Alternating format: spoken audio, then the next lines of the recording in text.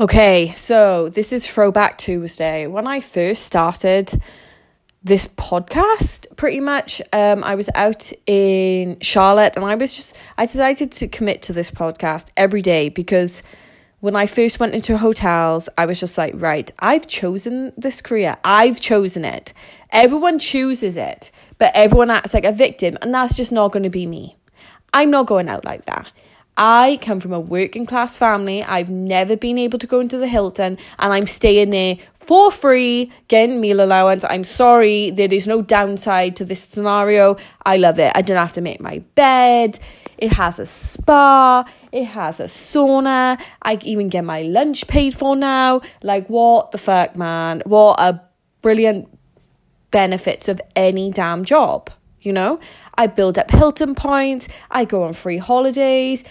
I pay if I get the right credit card. So the British Airways credit card, I can actually earn a free flight if I spend a certain amount a year.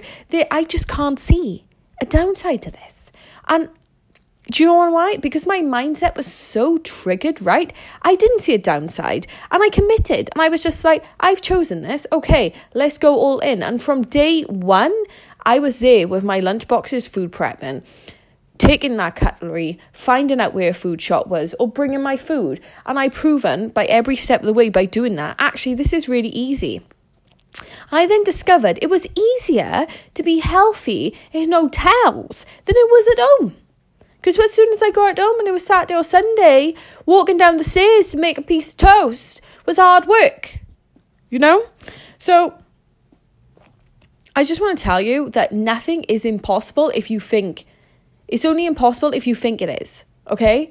And you got to break your own belief barriers. And the only way you're going to break them is by doing actions. And also have someone that you look at to that are just doing incredible things. And you're like, well, and they guilt trip you in a way where you're like, well, if they can do that, I can definitely do this.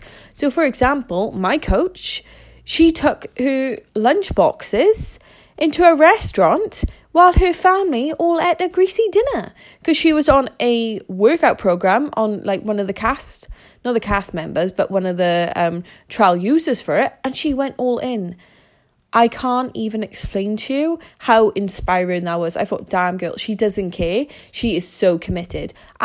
Doesn't mean I want to do that, but it definitely means, well, if she can do that, I can definitely take my lunch boxes into work.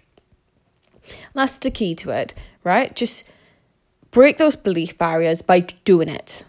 Okay? Doing it. Plan it. This is why you fail, because you don't plan. And you're like, I didn't know. I didn't know why you went wrong.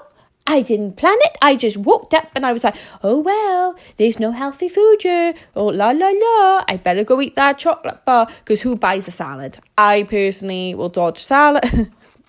And that's still me, and I still struggle with that. And then you need to be around people that guilt trip you. I'm sorry, but sometimes it needs to be said, okay? So you got this.